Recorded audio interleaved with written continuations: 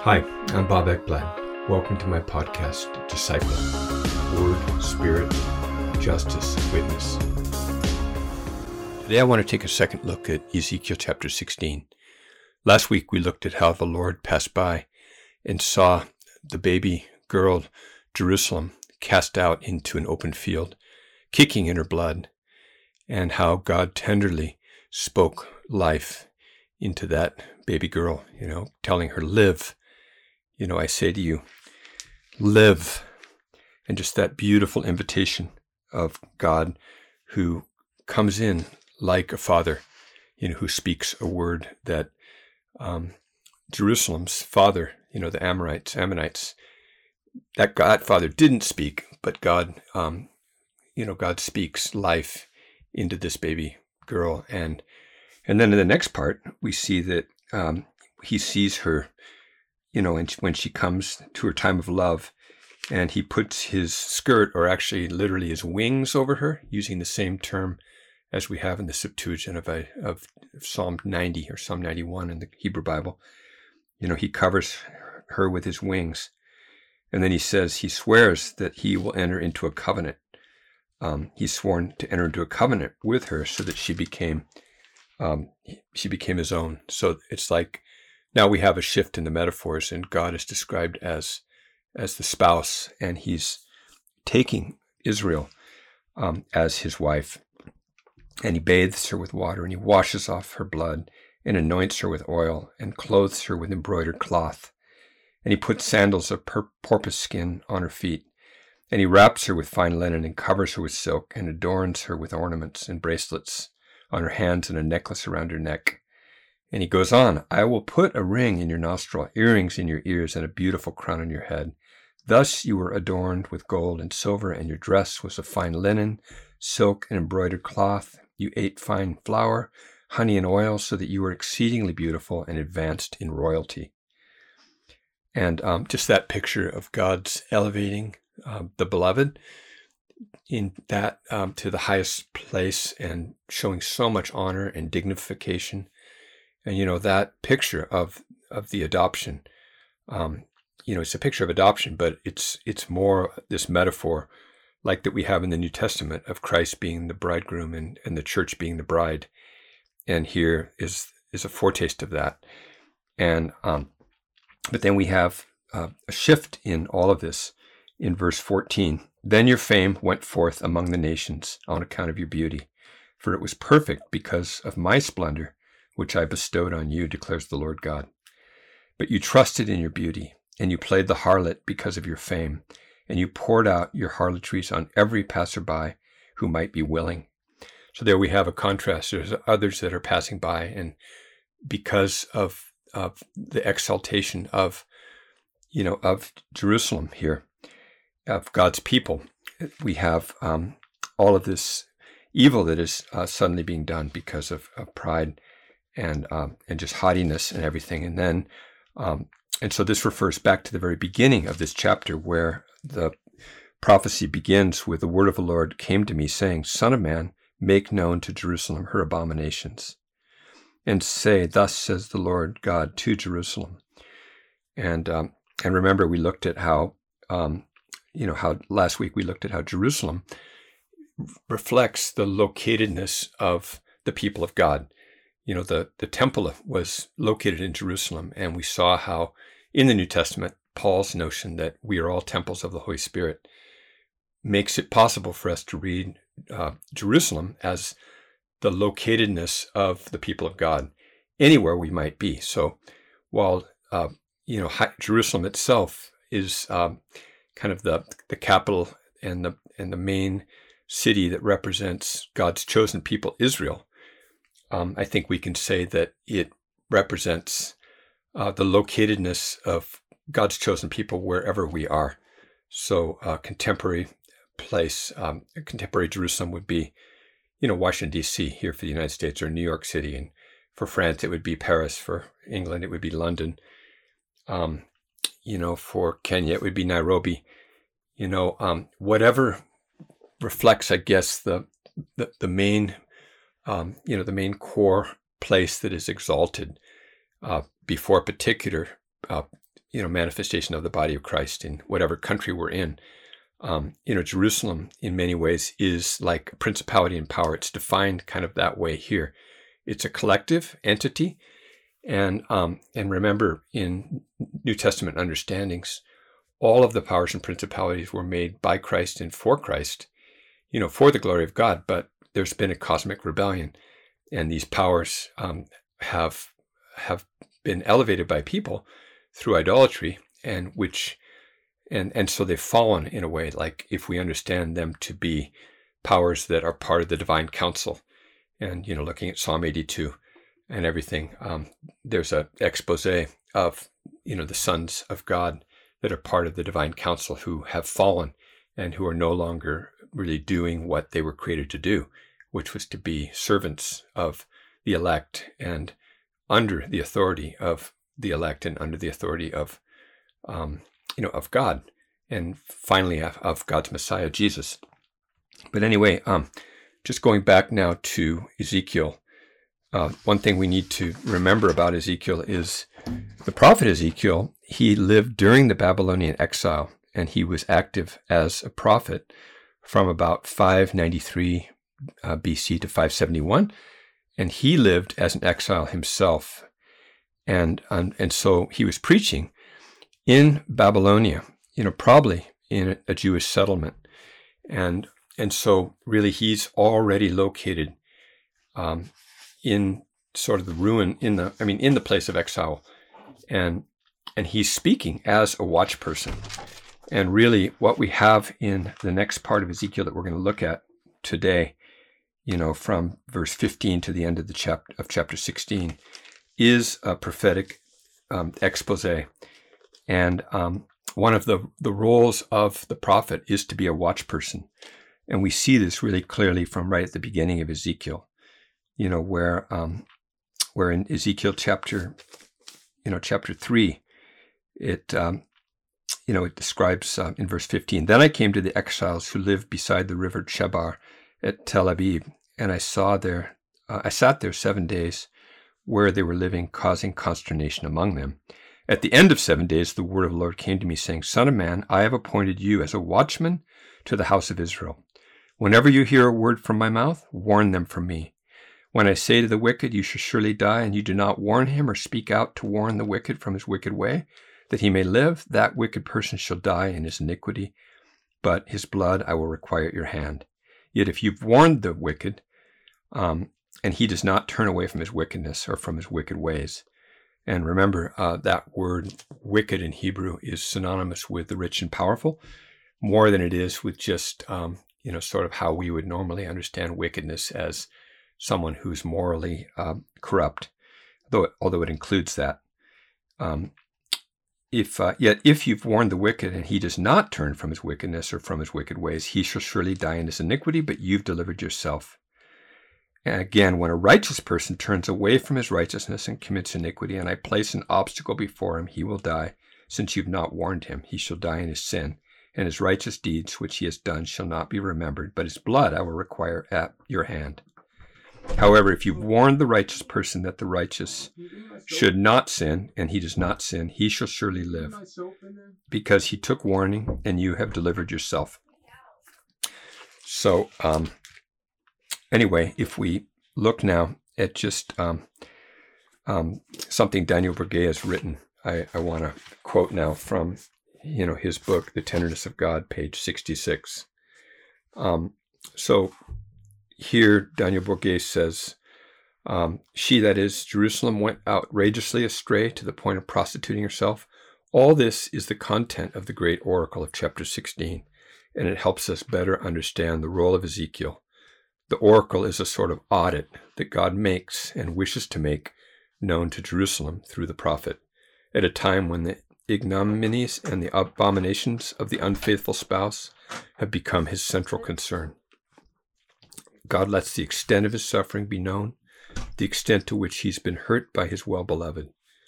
We're to understand that God, so grieved, does not wish to give direct outlet to the pain that overwhelms him. In this to say that God's tenderness can be wounded? Is this to say that God's tenderness can be wounded? God does not exactly say so that as it may, in order not to let anything appear openly on this subject, he goes to work discreetly behind the scenes, making Ezekiel his confidant. Go, son of man, go and tell my well-beloved her abominations. Go and tell her what is so hard for me to say. Go and pass on the message that I entrust to you, even if you have to add your own words. You will know how to speak what I feel bad about saying in my great pain. Go after my well-beloved. So God hides his wounded tenderness carefully and instructs a third party to speak in his place. Jerusalem will hear nothing directly from the mouth of God, but will hear everything by the mouth of the prophet sent to her. So here's the issue. This is still the way God operates today. And, Paul writes about how we're supposed to pursue the spiritual gifts, especially that we might prophesy.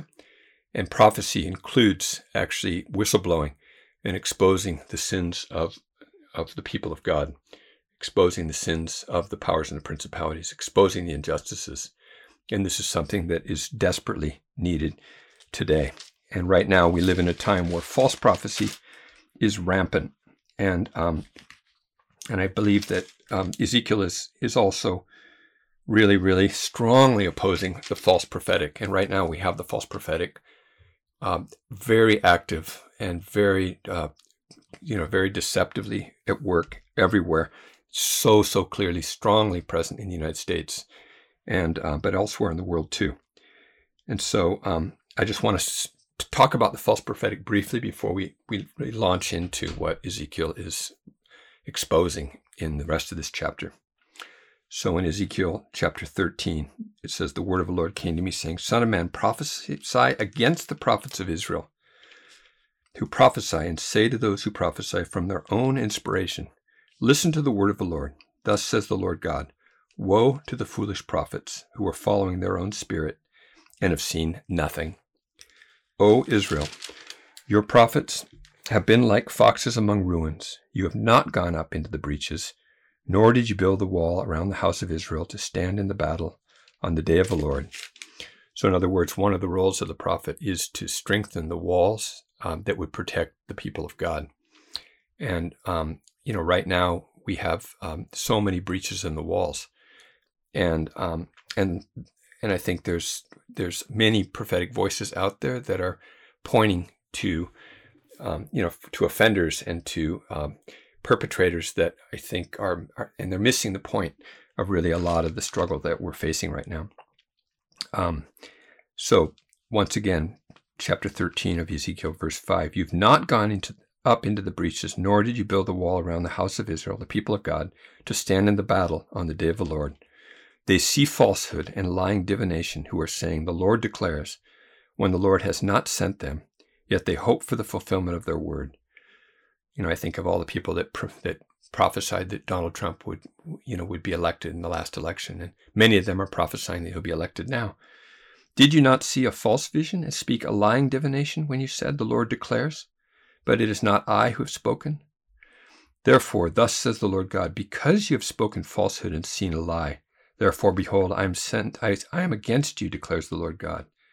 So my hand will be against the prophets who see false visions and utter lying divinations. They will have no place in the council of my people, nor will they be written down in the register of the house of Israel, nor will they enter the land of Israel, that you may know that I am the Lord God. It is definitely because they have misled my people by saying peace when there is no peace. And when anyone builds a wall, behold, they plaster it over with whitewash. Anyway, we can go on and on about that, and that's a whole other topic.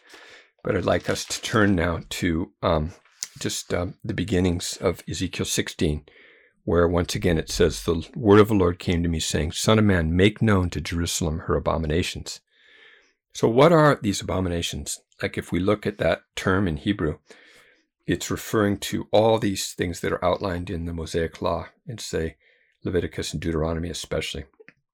So it, we can look at many scriptures about that. And once again, that's not the focus of the podcast today. But one of the primary abominations is graven images of gods that people make sacrifices to, and it's disloyalty. It's like idolatry.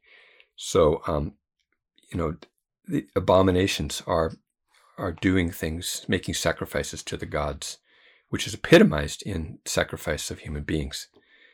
And cursed is the person who makes an idol or a molten image, an abomination to the Lord, Deuteronomy 27:15. Anyway, cursed is the person who makes an idol or a molten image. I mean, that's repeated elsewhere.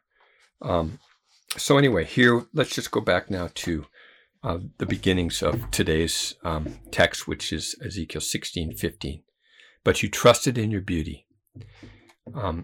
So Israel, who represent the people of God anywhere that we might be, originally Israel, of course, is associated with Abraham and the people of God who came in response to who its origins are God's call of Abraham and the promise, the covenant to bless all the families of the earth through the seed of Abraham. But we are part of that. We who follow Jesus, we are grafted into that chosen people of God. So Israel, the people of God, God is the creator. And so the foreign girl who's rescued from being cast into the field is really the people of God. And Jerusalem is described that way as a way to show that there is no sort of foundational myth of the innocent, perfect sort of origins. Instead, God describes Israel as his father is an Amorite and his mother is a Hittite. And so, pagan origins. And so there's an expose of the origins, the originating story, and here in our country we have, this myth of these divine, of the divine chosen status of the first pilgrims who came and who were fleeing persecution in England and, who were Christians, and this myth of the Christian nation. Israel had its own versions of that, but here Jerusalem is being exposed right from the start as really just a pagan and rejected, cast out like infant who, and God is the one who comes along and rescues and saves. And then in the second metaphor, makes a covenant of marriage to the people of God, which we see worked out in the New Testament with Jesus being described as the bridegroom and the church as the bride. So the problem here is that the people of God trust in their own beauty that has come as a result of God elevating them. And there's like this description of sort of a narcissistic personality disorder that is collective. You trusted in your beauty after God has actually done all the work of cleansing and adorning and everything. God, they've forgotten that their origins are really by grace, that he's rescued Israel from the gutter, from a situation that involves like complex trauma, being cast out into a field, devastation, near death. And then God has lavishly clothed God's people with riches, adorning her with jewels, only to see her naively and stupidly take everything that he's given her to offer it to false gods, selling herself as a prostitute who wantonly pays her lovers, who are pure abusers in the end. So through the prophet Ezekiel, God exposes how she desperately and even stupidly is actively paying her abusers, who then expose her and destroy her, showing how faithfulness, or how they've been completely disloyal. I mean, that's rather than faithful, right? Faithless. So God speaks to the people of God who were led by men. It was a patriarchal system through the prophet, a man, putting them on blast for all who read scripture or who listen to the prophet to see. And so this prophetic exposure. So, one of the questions that I want to look at now when we see this is, what might this mean now? How has Jerusalem played the harlot because of her fame? I mean, the first thing I think about actually is, Jerusalem in Israel now. When Jerusalem allowed the United States to build a consulate right there in Jerusalem, when Israel, welcomed the United States to do that. To me, that's a prime example of playing the harlot, and throughout Hebrew prophetic tradition, there is, there's denunciations of Israel having alliances with the nations. And so some of the Zionist mindset that I've heard, especially in the United States and in the UK, that says that we need to support Israel, the state of Israel, through, giving them military aid and all this, to me is like going completely against the prophetic tradition, which tells Israel not to make alliances with Egypt, not to make alliances with Assyria, with any of the nations, but to trust the Lord as her defender. Okay, so anyway, that would be an example of Israel in, that's playing the harlot now. So let's look at verse 16. I'm just going to read a section of this. You took some of your clothes, made for yourself high places of various colors, and played the harlot on them. And then it says, you also took your beautiful jewels made of my gold and of my silver, which I had given you, and you made for yourselves male images that you might play the harlot with them. Then you took your embroidered cloth and you covered them, and offered my oil and my incense before them. Also my bread, which I gave you, fine flour, oil, and honey, with which I fed you, you would offer before them for a soothing aroma. And so it happened, declares the Lord God. So the clothes, well, that was part of the liturgy of Israelites, but also of the Canaanite religions. Think about the priestly clothes.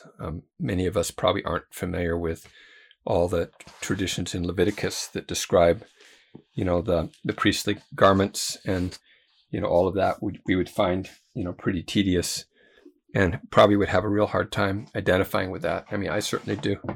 But if you want to understand just what is being talked about here, I think that's where you'd have to go. And so anyway, you took beautiful jewels made of the Creator's gold and silver, the spouse that were given to the bride. And you use that to pay your lovers, is what he's saying. Moreover, you took your sons and your daughters whom you had borne to me, and you sacrificed them to idols to be devoured. Were your harlotries so small a matter? You slaughtered my children, and you offered them up to idols by causing them to pass through the fire. Besides all your abominations and harlotries, you did not remember the days of your youth, when you were naked and bare and squirming in your blood. So here is a reference to sons and daughters sacrificed to Baal and to other pagan deities back in the day. So what would that look like today? I mean, I think of these colored cloths as the flags of our nations, and I think of the sacrifice of sons and daughters. The first thing that comes to mind for me is just the military, and how we sacrifice our young and our youth of our nation, even though we have volunteer army in the United States. We used to have a draft, but regardless, joining the military is very seductive, especially for people from the ghetto and from places of poverty, because it gives people the opportunity of stepping into a career and having their university paid for and all that kind of stuff. But regardless, we're sacrificing our sons and our daughters. Recently, I was in New Zealand, and I was giving a talk and sharing my own testimony of coming to see how the United States had supported military dictatorships that were anti-democratic, and how we have toppled all over the world democratically elected presidents, especially thinking about Guatemala in 1954, when Jacobo Arbenz was overthrown, and we overthrew one of the presidents of Iran also back in the day, which has led to the Shah coming in, and then a lot of the current regime that is there now is there in part because of U.S. interventions. But anyway, I was just sharing some of the history of the United States' involvement in my coming to awareness of that, and as part of my testimony. And at the end, an American woman came up to me and said, I have to talk to you. I found it just so problematic that you were putting the United States under the microscope and criticizing our country, and you're just feeding right into the Kiwi mindset of the tall poppy syndrome, and she's referring to that a tendency that is kind of talked about in places like New Zealand, but also Scotland and Sweden, of anyone that excels or gets higher above anybody else and is kind of critiqued. And so I was feeding into that by critiquing, providing ammunition for New Zealanders to criticize the United States. And she felt shame probably about that. And I told her, look, I feel like that's part of my calling, is actually to expose the damage that American Christianity has participated in by presenting the United States as in an elevated way, and by believing in manifest destiny and believing in and defending U.S. imperialism around the world. And anyway, she said, well, what about all the people that have sacrificed their lives for your freedom? And I said, look, there's only one who sacrificed his life for my freedom, and that's Jesus. And that notion that people have sacrificed their lives for our freedom is naming really child sacrifice as something that is fully endorsed by people who believe in USA or whatever nation or political party or gang, or terrorist group or whatever it might be. The belief in the sacrifice of human being. It's called even the ultimate sacrifice, which is to me such a blasphemous thing to talk about giving your life in war as a person who goes out and kills an enemy combatant, even if it's in the defense of the homeland. As followers of Jesus, we have no homeland. The kingdom of God is what we're looking for. And we are strangers and aliens, and our identity as followers of Jesus means that we have to refuse being identified with the principality that it is, that is claiming our allegiance, whether that be the nation state, in my case, the United States of America, or a political party, or a denomination, or a corporation, or whatever it might be, a flag, a gang. So when we think about the human sacrifice that happens in wars, think about the Iraq War. There were 4,431 American soldiers that died in that war. But in the whole war, there were between 268 and 295,000 people who died in the Iraq War on all sides, and 176,000 in Afghanistan. And then if we go back to the Vietnam War, there were something like 1.6 million people who died in those wars, or in that war. And when we think about other types of human sacrifice, think about just abortion. In 1990, there were something like 1.6 million abortions. And, in 2020, that's dropped to 930,000 in the United States alone. So, this is another type of sacrifice.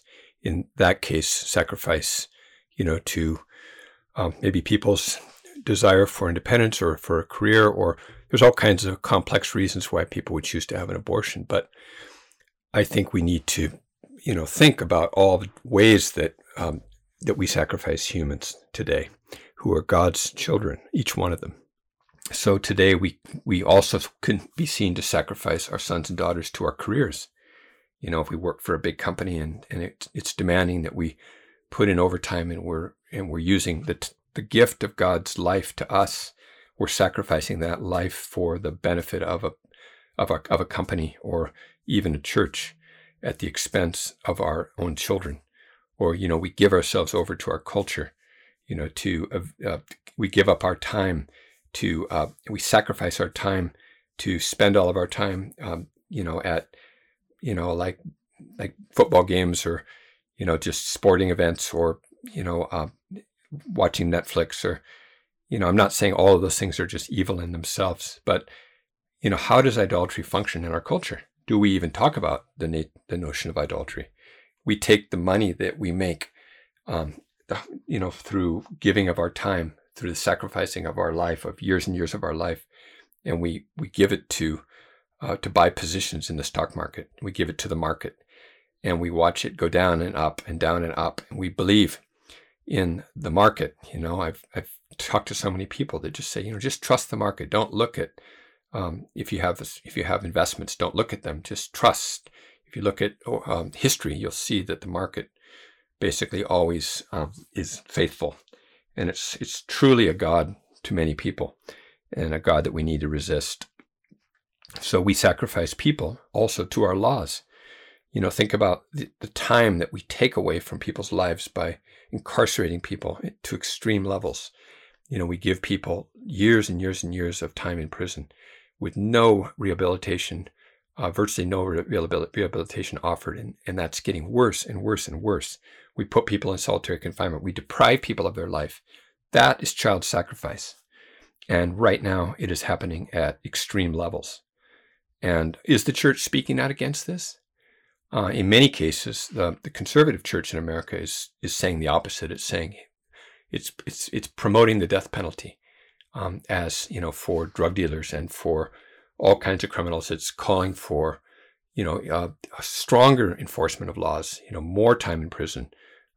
It's calling for the expelling of vulnerable people, immigrant workers, who have often come here, maybe making their own sacrifices to the idols of materialism and mammon, and but often coming out of complete desperation. And the right wing church has lifted up political agendas, and lifted up the law, lifted up this myth of this America that was once considered to be great, even though the origins of this country were slave labor and the genocide of native peoples, and and the stealing of land. There's people that want to just set all that aside and say that's just all liberal propaganda. Our origins were actually truly Christian, righteous, pietistic. Okay, it's complex, the origins of our country, but let's not be part of any kind of justification of the powers and principalities. We need them to come under our feet, whatever they are. So chapter 16, verse 23, then it came about after all your wickedness, woe, woe to you, declares the Lord God, that you built yourself a shrine and made yourself a high place in every square. Okay, what might that be? Well, I just think of entertainment, systems like our televisions, and, we've got in every house, we've got a shrine. In so many houses in the USA, we've got a flagpole. Talk about a high place. And you built yourself a shrine and made yourself a high place in every square. You built yourself a high place at the top of every street and made your beauty abominable. And you spread your legs to every passerby to multiply your harlotry.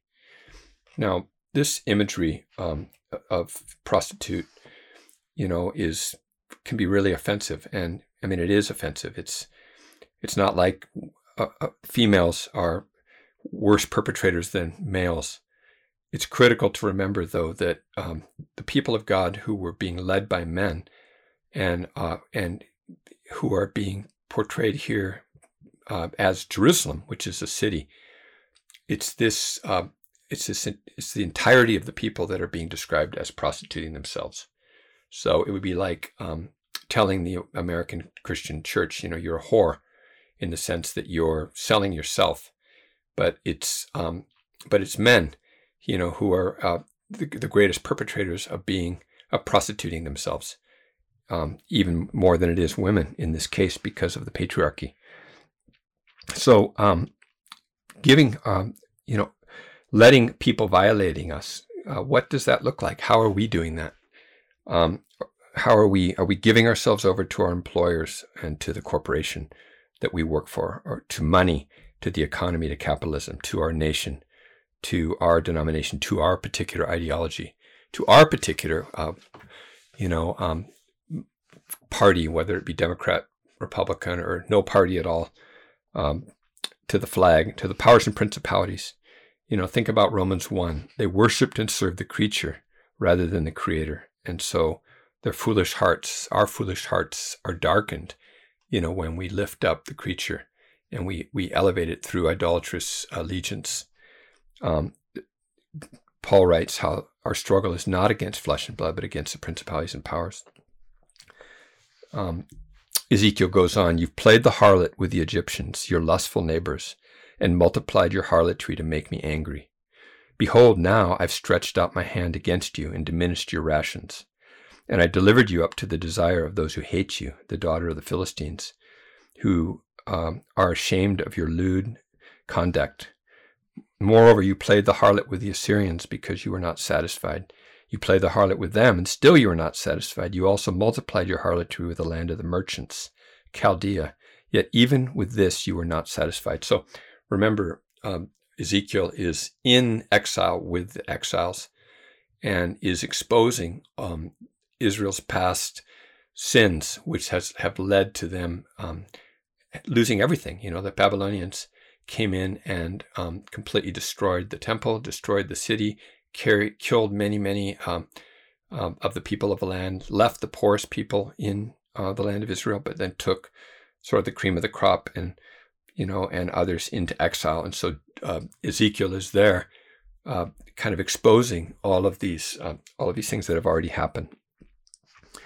So the Egyptians, like playing the harlot with the Egyptians, would be pagan, non-people of God, those who enslaved God's people. So who might the Egyptians be today? Well, maybe the military, the capitalist system that requires everyone to work for an income to be a consumer, in order to be a consumer.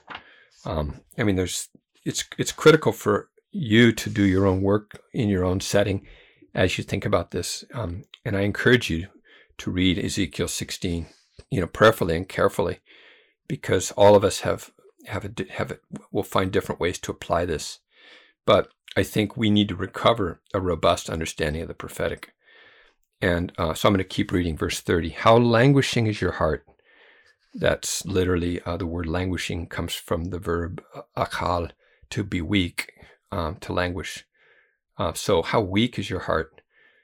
While you do all these things, the actions of a bold-faced harlot, when you built your shrine at the beginning of every street and made your high place in every square, in disdaining money, you were not like a harlot. You adulterous wife, who takes strangers instead of her husband. Men give gifts to all harlots, but you give your gifts to all your lovers to bribe them to come to you from every direction for your harlotries. Thus you are different from those women in your harlotries, in that no one plays the harlot as you do, because you give money and no money is given to you. Thus you are different. So I just think about this. How do we do that? How do we give money to those, to those who are violating us? I think that we can be like a prostitute that gives gifts to the Johns when we give our endorsement to political candidates, when we give our votes to a particular candidate, when we praise this or that party over this or that party. Our political engagements often are like that. Or, when we promote different laws, as if the law is really going to be what resolves, what brings about transformation. We completely fail oftentimes to see that the law is really, the Pauline understanding of the law is that it shows us that we're transgressors and we're in need of forgiveness and we're in need of salvation. We can't save ourselves by the law. That's Pauline theology at its core, is that, you cannot save yourself through following particular practices, through complying with particular laws. We are saved completely by grace. I think we have to be really careful that we're not putting all of our energy into and giving our energy to promote political agendas that are based on, changing laws and making laws, as if that is really how change happens. Anyway, verse 35, therefore, O harlot, hear the word of the Lord. I love how God is speaking to this, to these people. And, we think about some of the understanding that sin separates us from God. In this case, that's not the case, because God is directly speaking to the perpetrator here. Thus says the Lord God, because your lewdness was poured out and your nakedness uncovered through your harlotries with your lovers and with all your detestable idols, and because of the blood of your sons which you gave to idols, therefore, behold, I will gather all your lovers with whom you took pleasure, even all those whom you loved and all those whom you hated. So I will gather them against you from every direction and expose your nakedness to them, that they may see all of your nakedness. Thus I will judge you like women who commit adultery or shed blood are judged, and I will bring on you the blood of wrath and jealousy. I will also give you into the hands of your lovers, and they will tear down your shrines, demolish your high places, strip you of your clothing, take away your jewels, and will leave you naked and bare. So there's a strong warning not to trust the pagan powers with whom the people of God are in bed with. And that really they'll turn against you. Like Israel, the people of God here are just being described as utter fools. And think about Israel right now, in what Israel's doing in Gaza. Israel has depended upon military aid from the UK, from the United States, from Western Europe. And now, because of the genocide that's happening to the Palestinians, we see that Israel is being exposed and being brought to trial for genocide. And, we have prophetic exposure of the abuses of Netanyahu. And really everybody who's joined in with that are being put on blast. All of the people that have just stood in 100% loyalty with the Zionist state, I think are being shown to be, really unjust in this situation. And this is an opportunity for us, not to come from a place of just, condescension in judging Israel or any nation, but to go back to our founding, story as it's described, in, where God describes Israel as being a baby that has been cast out into the open field and kicking in its blood, and God passes by and sees and says to that baby, live, but instead we forget that we come from a place of death and a place of struggle and of need of salvation. I mean, not everyone forgets that. Clearly, the 12-step movement is all about, it begins with recognizing that we need a higher power, right? That we can't save ourselves. And it's really us coming to that place of recognizing that, we need a savior, and everything we've tried to do to console and comfort and save ourselves has led to, devastation. And this is really what this is about, this whole prophetic oracle. It ends that way, but let's keep going in verse 40. They will incite a crowd against you, and they will stone you and cut you to pieces with their swords. They will burn your houses with fire and execute judgments on you in the sight of many women. Then I will stop you from playing the harlot, and you will also no longer pay your lovers. So I will calm my fury against you, and my jealousy will depart from you, and I will be pacified and angry no more, because you have not remembered the days of your youth, but have enraged me by all these things. Behold, I in turn will bring your conduct down on your own head, declares the Lord God, so that you will not commit this lewdness on top of all of your other abominations. So the prophet here tells the people of God that those that they've sold themselves to will turn against them. And this is a warning to the church right now. We have so many people mobilized around partisan agendas to support, Donald Trump, or to support Joe Biden, or some other candidate.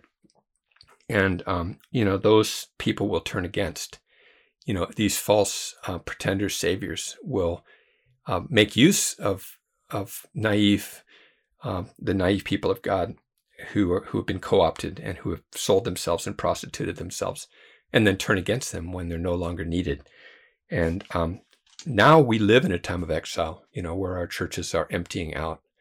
And many people would say that the reason that we're in this time of exile is because of moral bankruptcy, okay, which there's good arguments for that. And others would say it's because of this particular party that is the dominant, like political elite of the progressive side, the Democrats, whatever. And there's some truth in that. But then the solution that is offered, at least by the Christian right and by Christian nationalists, is to use violence and to use the law and power politics, and to purge the evil from the land, so to speak, but very selective definitions of what evil is, and to really be completely blind to the injustices that are at the heart of this nation, and or whatever the party or the nation that that is being promoted, were or are. So the powers are described as turning against the people of God, exposing them, slamming them for their morality, for their immorality, for being partisan, for being nonpartisan, for not saluting the flag, for being against their policies. Okay, and that's coming, I believe. I believe that this is prophetic material here that is accurate and relevant for today. Ezekiel 16:44, behold, everyone who quotes Proverbs will quote this proverb concerning you, saying, like mother, like daughter. You are the daughter of your mother, who loathed her husband and children. You were also the sister of your sisters, who loathed their husbands and children. Your mother was a Hittite, and your father an Amorite. So just remembering that we do not have a noble, origin. None of us have noble origins. All of us are coming from brokenness. All of our forefathers and foremothers are marked by generational sin and by brokenness. And to be a people that are humbly confessing our own sins of our ethnicity, of our nation, of our people group, of our own family, our clan, ourselves, and being people that are in active repentance and in active receiving of our forgiveness. That is a critical posture. So Israel, though, would judge other nations as worse, other peoples, other churches, denominations, whatever the equivalent would be. Now your older sister, verse 46, is Samaria, who lives north of you with her daughters, and your younger sister, who lives south of you, is Sodom with her daughters.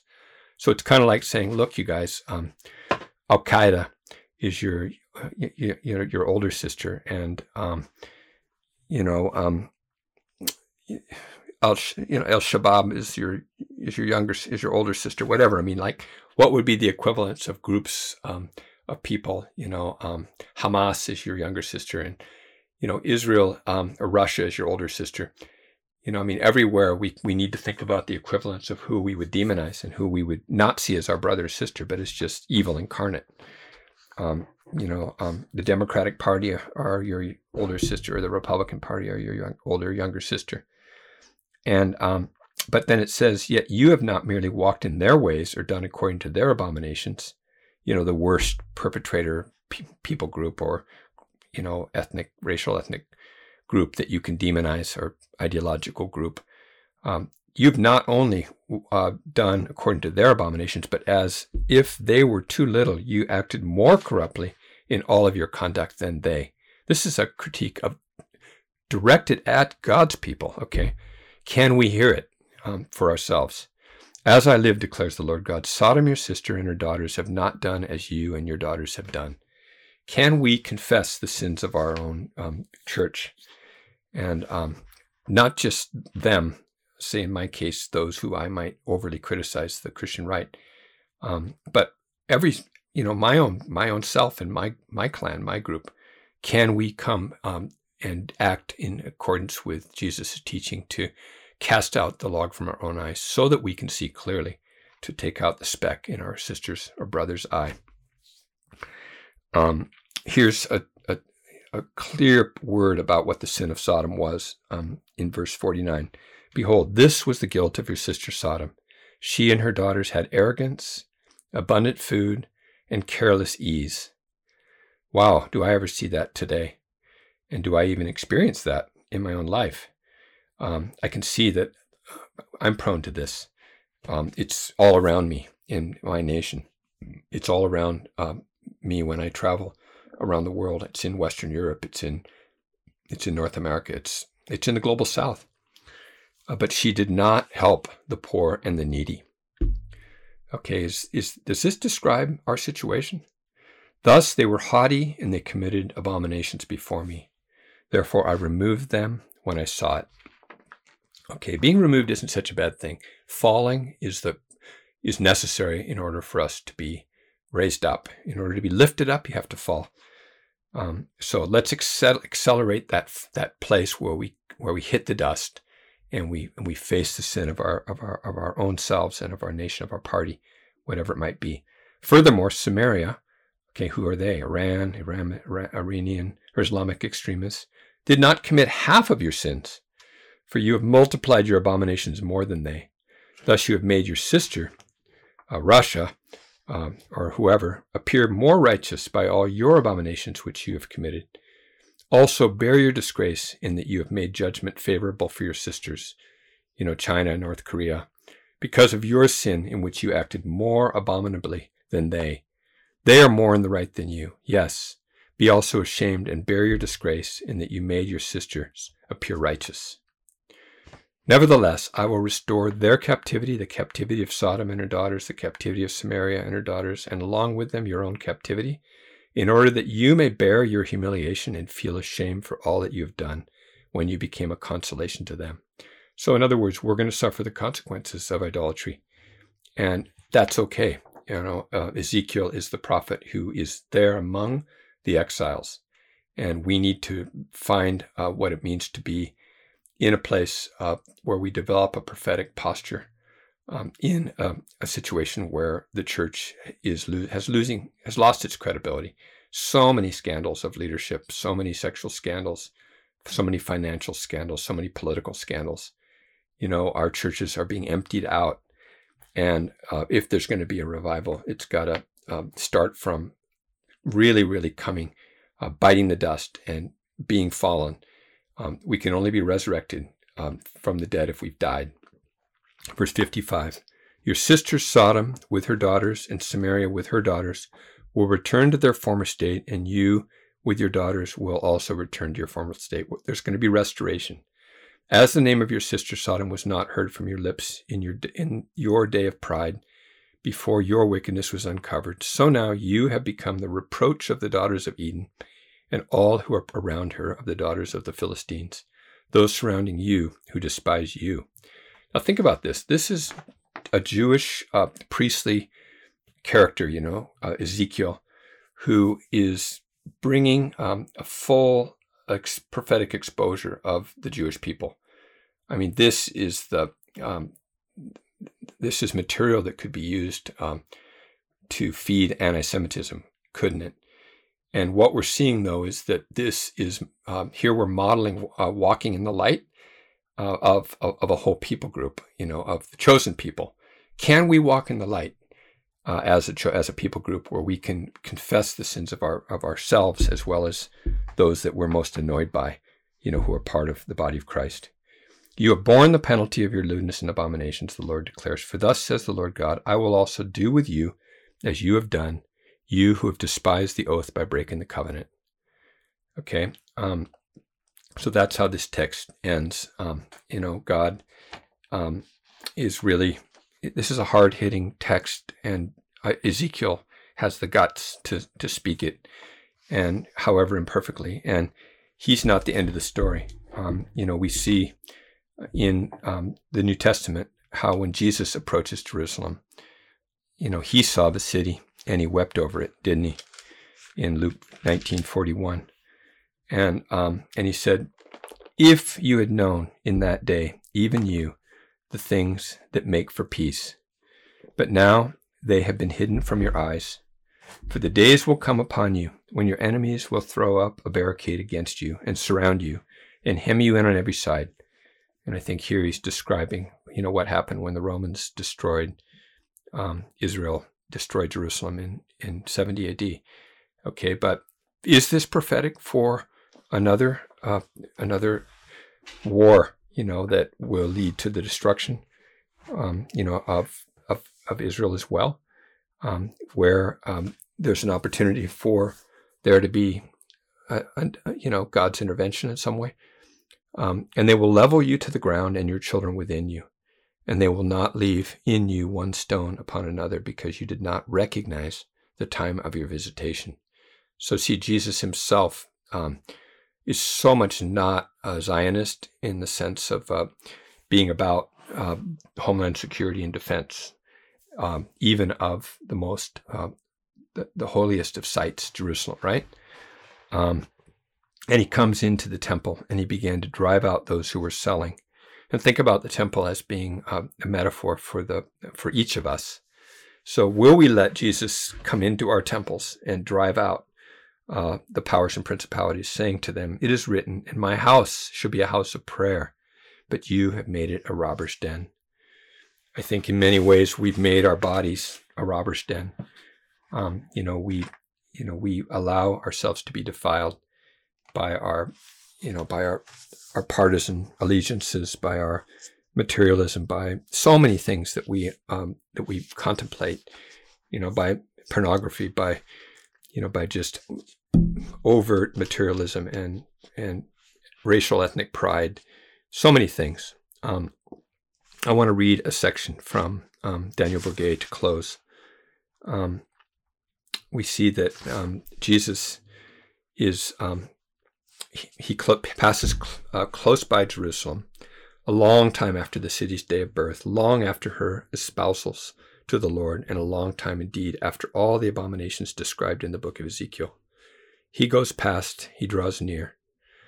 Luke tells us, and he saw the city. How did he react when he saw the city? He wept, Luke says. This is so unexpected. How much discreet suffering there is in the simplicity of this word. Jesus wept over her. Why did he weep over Jerusalem when he had never wept over other towns, when all were no doubt equally blameworthy? He wept because there was a unique bond between him and the city, a bond which is that of the profound love that God has for her, a bond forged in the tenderness of God for the city. God's tenderness for Jerusalem is alive in Jesus, and this tenderness is wounded, which is why he weeps. God's pain is his pain.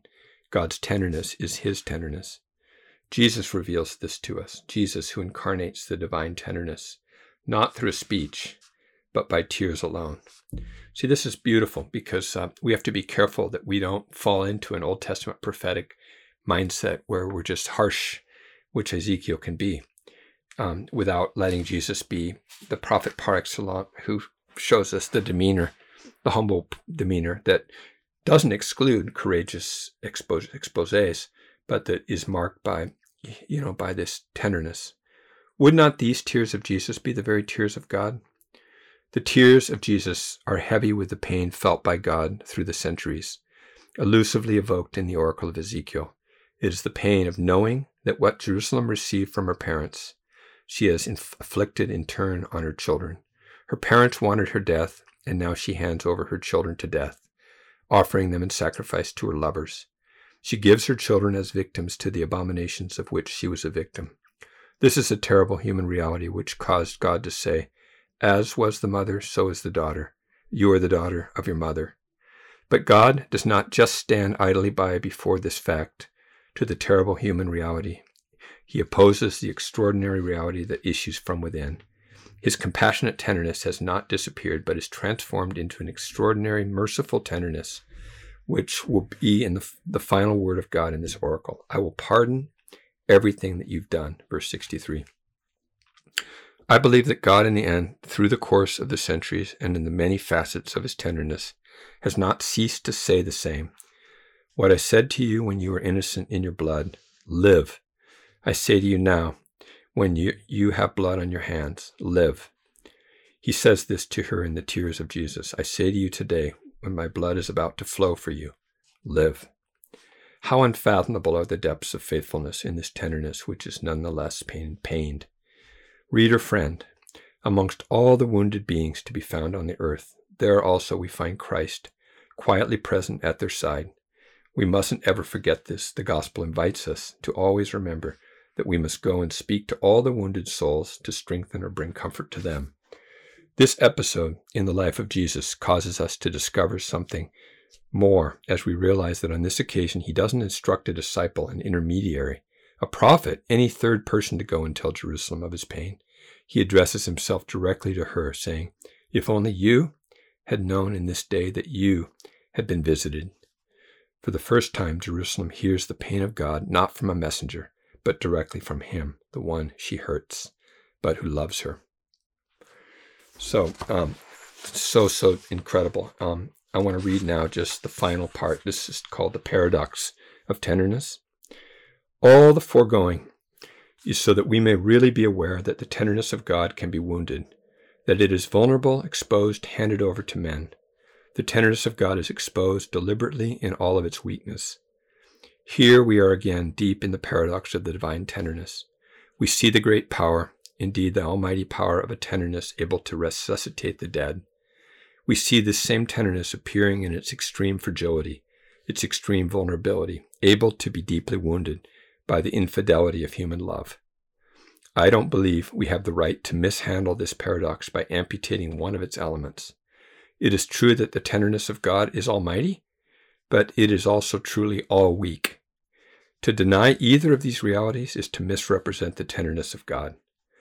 So, in other words, it is about prophetic exposure and naming the evils and showing that righteousness, there is a standard of righteousness. And, we saw that the sin of Sodom was disregarding the poor and being haughty, right? So there is that warning about the consequences. And so there's the tenderness of God is almighty, but it is also truly all weak, right? God allows God's self in Jesus to be crucified. And, so I'm going to keep quoting here Daniel Bourget. To deny either of these realities, God's almightiness or God's all weakness, is to misrepresent the tenderness of God. We should hold on to both because the truth of God's tenderness includes and exceeds both, in a mystery to be contemplated rather than explained.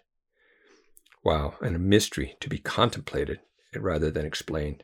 Such is the tenderness of the Father revealed by the Son and given by the Holy Spirit for us to contemplate in silence in the infinite and wonderful depth of its mystery. Jesus wept.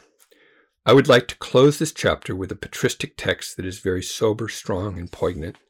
It comes from a church father who meditated these tears of Jesus with constant reference to Ezekiel 16, above all verses 9 to 13. It evokes the incomprehensible human folly of the wounds we inflict on divine tenderness. It is a text from a Syrian father of the 4th century, Ephraim of Nisibis. I leave it with you without any commentary, needing none. I hope it feeds you in the quietness of meditation. The daughter of Zion sees the sun, and she hardens her heart.